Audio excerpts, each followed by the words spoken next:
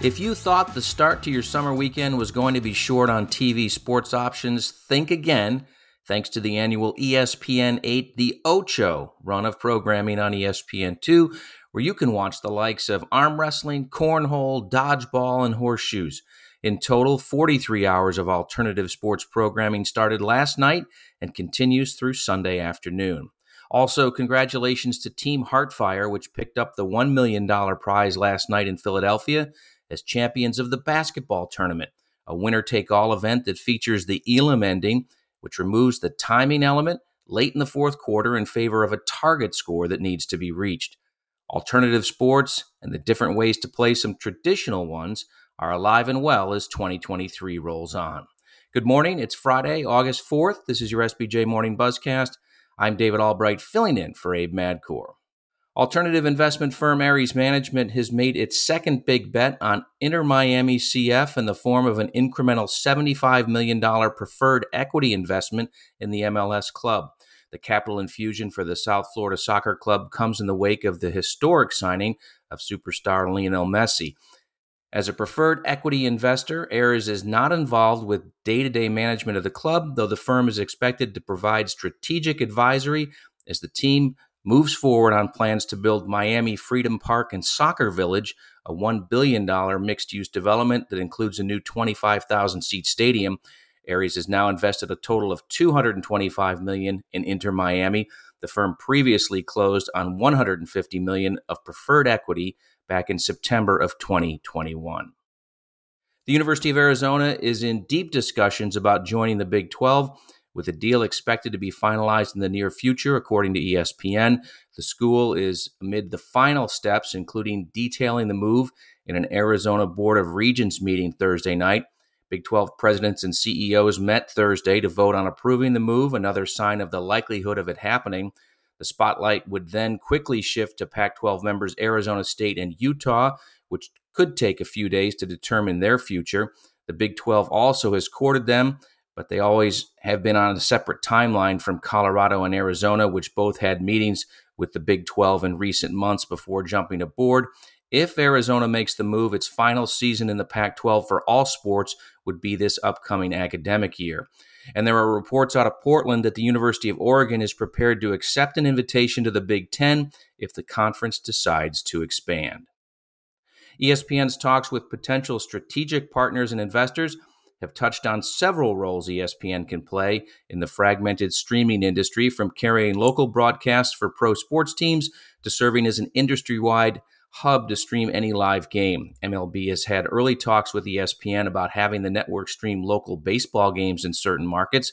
ESPN could offer those baseball games as an add-on to its ESPN Plus service, but it isn't interested in paying a big fee for the media rights as TV broadcasters have done. ESPN sees the potential for similar arrangements with other pro sports leagues and has reportedly had talks with the NFL, NBA, and NHL. Also, ESPN could tie up with more than one strategic partner. After years of setbacks, the lion's share of retail and restaurants near the Pro Football Hall of Fame in Canton, Ohio are opening for business during Enshrinement Week.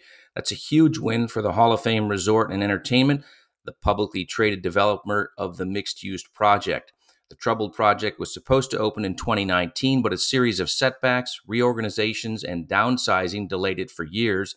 Despite the improved position, the development is still touch and go. As of March, the company had $192 million in debt, with $58.6 million of that maturing by next year.